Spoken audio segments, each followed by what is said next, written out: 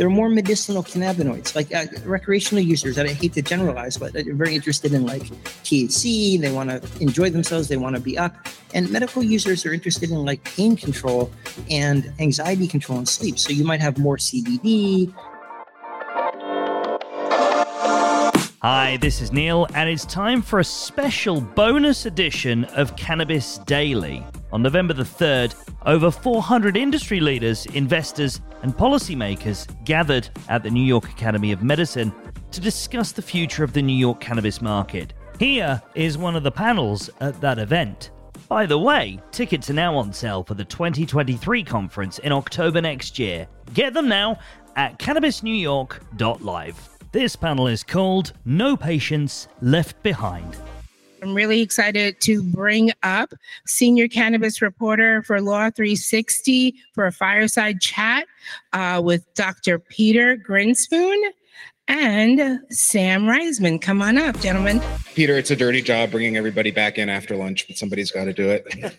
Can you tell me how you got into medical cannabis? Sure. Well, there are two main ways. I'm a primary care doctor and a medical cannabis specialist in Boston. I was involved in both the legalization campaign in 2014 and in 2016, and I've been practicing cannabis medicine for about 20 years. But the way in which I got into it is twofold. One, my dad was a very famous cannabis specialist. He was a psychiatrist at Harvard called Dr. Lester Grinspoon.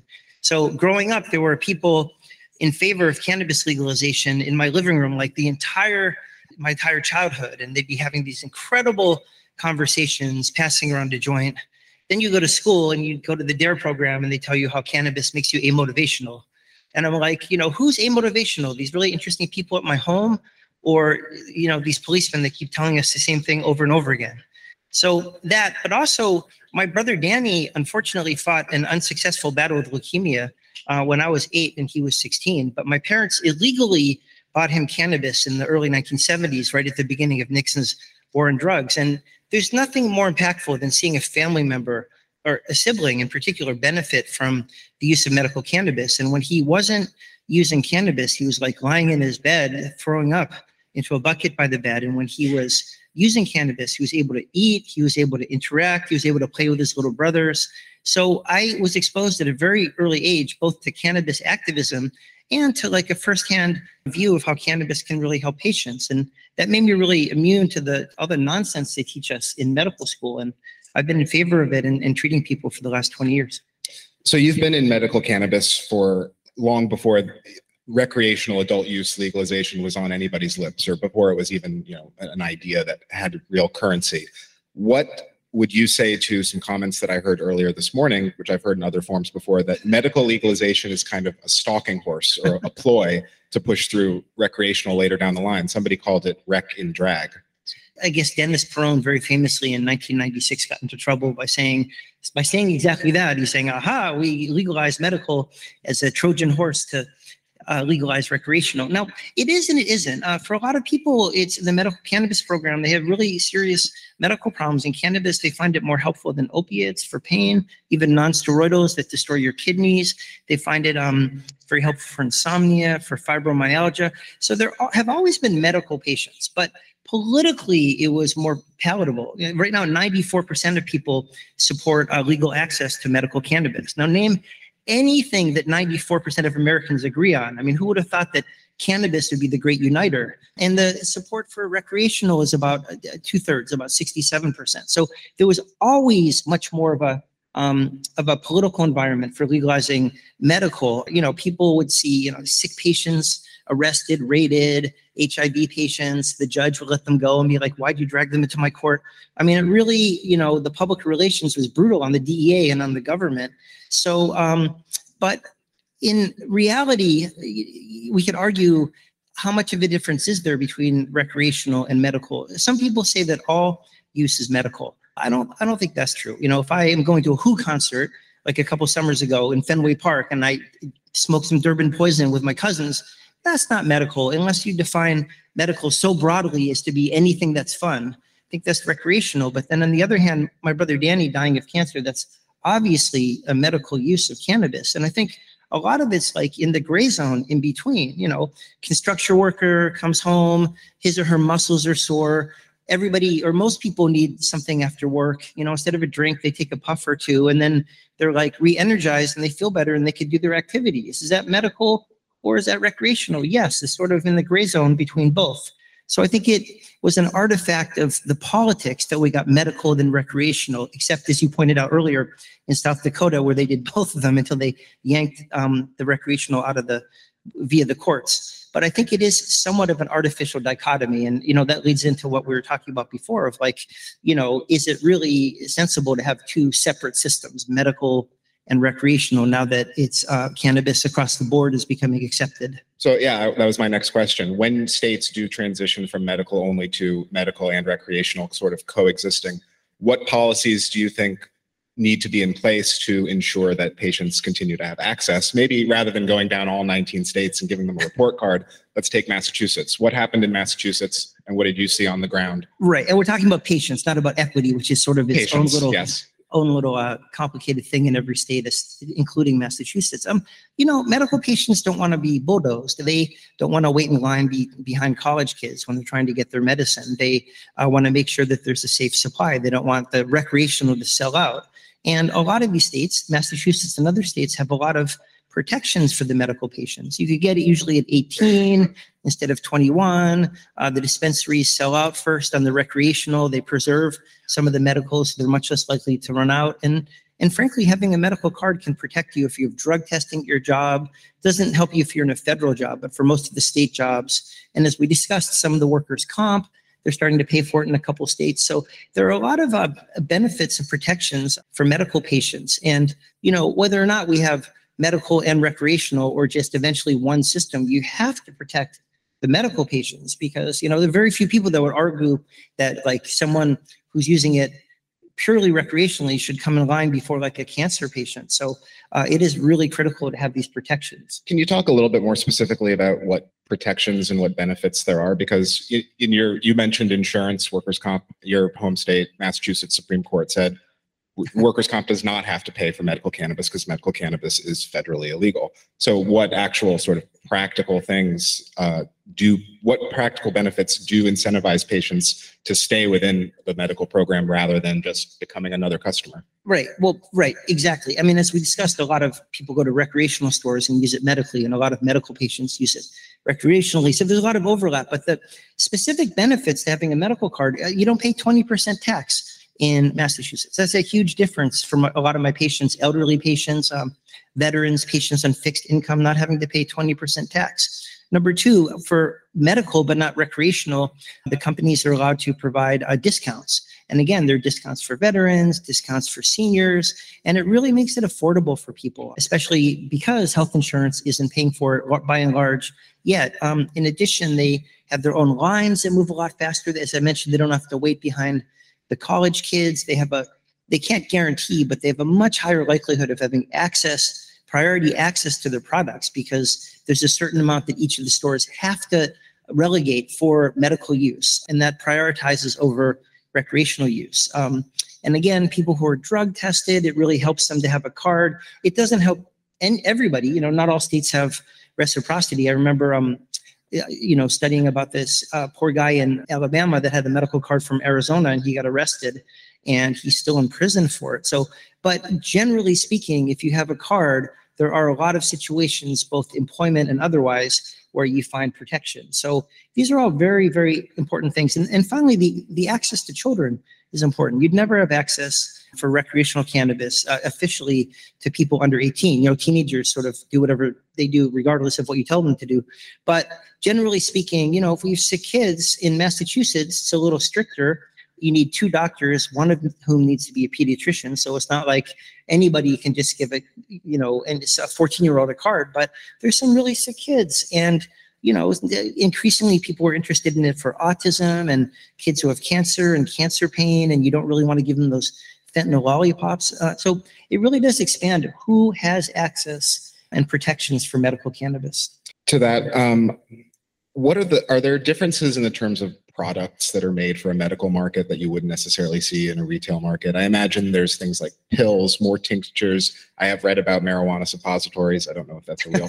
I don't know if that's real, but I mean, is it like an entirely different like supply chain that for if you're creating something that is medicine as opposed to just a consumer good? I think it's the same supply chain, but there are certain variations. Like there are more medicinal cannabinoids, like recreational users. I hate to generalize, but they're very interested in like THC. They want to enjoy themselves. They want to be up.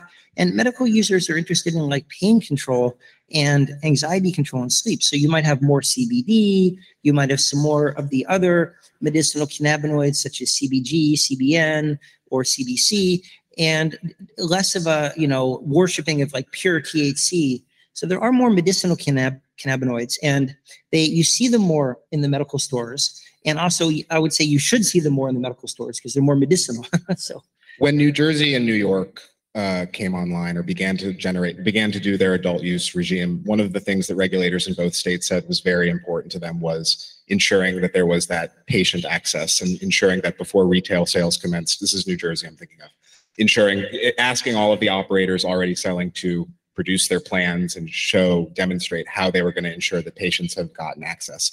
I know it's a few states away, but I mean, what have you heard about the success of that or not success of that? I've heard very few complaints about the access of medical patients in Massachusetts. I think we've done a really good job. And again, I think it is because these protections have really worked out well. I mean, again, if you have a medical card, you go first in line, you get preferential access to products, the limits are higher for how much you could have, you can grow more, and it gives you legal protection. So I think people have been happy with it and have been very, very enthusiastic and supportive. Of course, there is a question of like, to get the card, you have to pay a couple $100. And is that really worth it?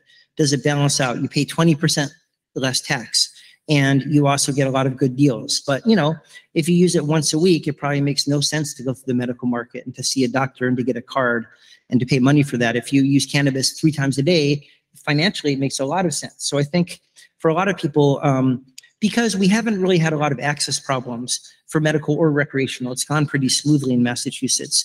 I think a lot of it comes down to a financial decision, what makes the most sense in order for you to be able to afford your access until the insurance companies will be paying for it, which is on the horizon, but hasn't been accomplished yet. So I guess the sort of big question underlying all of these questions is, does it make sense in your mind to keep a separate and distinct medical regulatory regime and recreational regime? Right. Well, there are different ways to answer that. Like if we just started from scratch, would we have medical and recreational, or would we just have legal cannabis with protections for medical patients? So, there's what happened historically, and then there's what might happen as a thought experiment if we just started from scratch. I doubt we'd have separate systems. But what the most important thing is not, do we have medical and do we have recreational? From my perspective as a physician and as a patient advocate, is that we do have these protections. And so having the dichotomy between medical and recreational has been a very helpful mechanism for having these protections for the medical patients to protect them, to access to protect their access. And so to me, taking care of patients, what really matters is that my patients can get access to good information, which they rarely get from their doctors, unfortunately, and good product. And I think that if we had protections for the medical patients, it doesn't really matter to me if we have a separate medical or a separate recreational system. But I do think the protections that we've discussed are really, really critical because, again, recreational cannabis is great. I'm all in favor of it. But, when I see these medical patients, it's not like it's like life or death. It's like they can't eat without it. So we do have to prioritize one way or another the medical patients. But whether that has to be 2 separate, clunky, overlapping systems, again, if we were going to start from scratch and just with a magic wand legalize cannabis, it doesn't necessarily make sense to have medical and recreational dichotomized, split off from each other. President Biden has asked the FDA and the DOJ to review the Schedule I status of cannabis. And I'm kind of curious, what in terms of the medical literature, as FDA goes and checks their notes, has there been like something that has truly changed in the last few years in terms of the scientific understanding of cannabis's medical properties? Has that shifted enough that you think we'll see a real federal policy change around treating this as medicine? Absolutely. things have changed across the board. But in terms of the science, during the war on drugs, we were looking in one direction. We were looking for harms. Over the last 50 years, any studies or researchers that were interested in studying the benefits of cannabis weren't funded. And then not only were only the researchers who were looking for harm funded, but that's what was sort of reported, and that's what was sort of promulgated by NIDA and OC, Office of National Drug Control Policy. The government's been waging this 50-year war against cannabis. So more recently, it's getting easier, not just in the US, but in other countries, to do research on the benefits. So the evidence base for the benefits has been skyrocketing. We don't have quite enough yet of the randomized controlled trials where you blind one group, the doctors and the patients, you blind both groups to the treatment to see.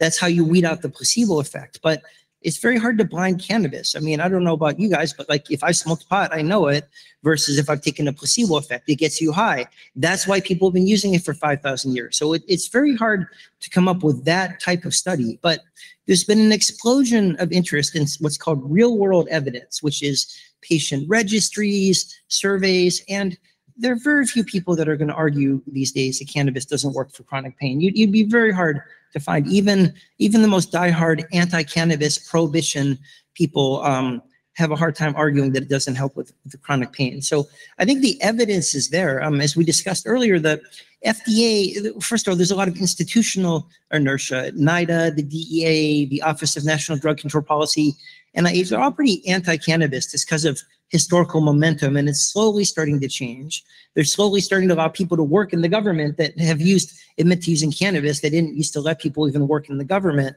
And with the research coming in and with public opinion saying, this helps us and it's safer than so much of this other nonsense that you give us. I mean, just for pain, just think about for a second, like I'm a doctor treating your pain. If it's a really severe pain, you need opiates, you break your arm.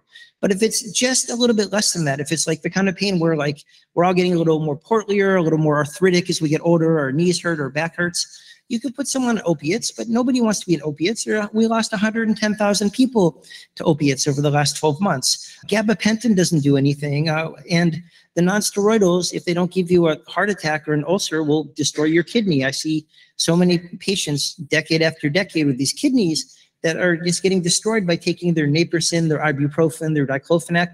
If we start them all on low dose, CBD, THC mixtures, doesn't necessarily get you very high. It can protect a lot of kidneys and prevent a lot of harm reduction we can get out of using cannabis. I'm glad you mentioned the treatment plan thing, because I'm kind of curious, what's the experience for a medical patient who isn't self-medicating, for lack of a better word, but works with a clinician like yourself? Like, how is that process, different and distinct from somebody just going into a medical store and buying what they need? Right. Well, it's interesting. Doctors get upset that bud tenders are giving out medical advice. Yeah, the doctors don't know anything about it. And you can't complain about the bud tenders if you don't know anything about it yourself. So we urgently have to educate doctors and nurses. And, the endocannabinoid system is, the neurotransmitter system by which cannabis works. And it's only taught in 13% of medical schools. This is a hangover from the war on drugs. And this is crazy, regardless of what you think of cannabis. And the endocannabinoid system controls everything. So we desperately need to educate doctors. And the clinical visit with a doctor is a real opportunity to talk about harm reduction, use some CBD, use a dry air vaporizer instead of smoking it, start low and go slow. You can educate people about drug interactions. CBD is perfectly safe, but it does act like grapefruit juice. It can raise the level of other drugs in your blood by competitively inhibiting the liver enzymes that metabolize them. So, it doesn't matter for some drugs, but if you're on a blood thinner or if you're on an immunosuppressant or an anti-epileptic, some drug that has to be in a narrow therapeutic window, your doctor has to know if you're on CBD. And another example is if you use cannabis every day, your anesthesia requirements are higher. Now, there's nothing wrong with that. They just use a little more anesthesia. What's dangerous is when the doctors don't create a climate where doctors and patients can communicate, and the anesthesiologist doesn't know about that. So I think these medical cannabis clinical visits educate patients, they integrate the care. I love doing it as a primary care doctor. I do it in private practice, but also in my primary care clinic. But in the primary care clinic, it's so integrated. I know the specialists, I've known the patient for 10 years. I know what works, what doesn't work, and I could explain, start really slow, start low, go slow, especially if they're an elderly patient who hasn't ever used cannabis. So there's so much harm reduction and education that we can do in the doctor's office. So that component of medical cannabis, we need to expand. Of course, that doesn't necessarily mean we need separate medical and recreational cannabis systems. With 50 seconds on the clock, maybe that's a good place to leave it, unless you have what is a closing thought you have about what you wish people would understand that maybe people don't know about medical cannabis and medical patients, particularly in this climate with more and more retail. I think that, one of my pet peeves is that doctors have to know more, nurses have to know more, and patients need to expect their doctors and nurses to know more. And you have to tell your physician if you're on cannabis or if you're on CBD, because there are medicine interactions. So I'm just a huge advocate, regardless of what the regulatory structure is, of really deep, honest communication between caregivers and patients. I think we could avoid a lot of bad outcomes. We could increase the quality of care. So I think that's all really, really critical. Today you had Dr. Peter Grinspoon, a physician and cannabis specialist from Grinspoon Wellness Consulting, and Sam Reisman, the senior cannabis reporter at Law 360. Now, you can secure your seat at next year's event right this second. It's scheduled for the 4th of October, 2023. Tickets are on sale at cannabisnewyork.live. You'll find the link in the show notes.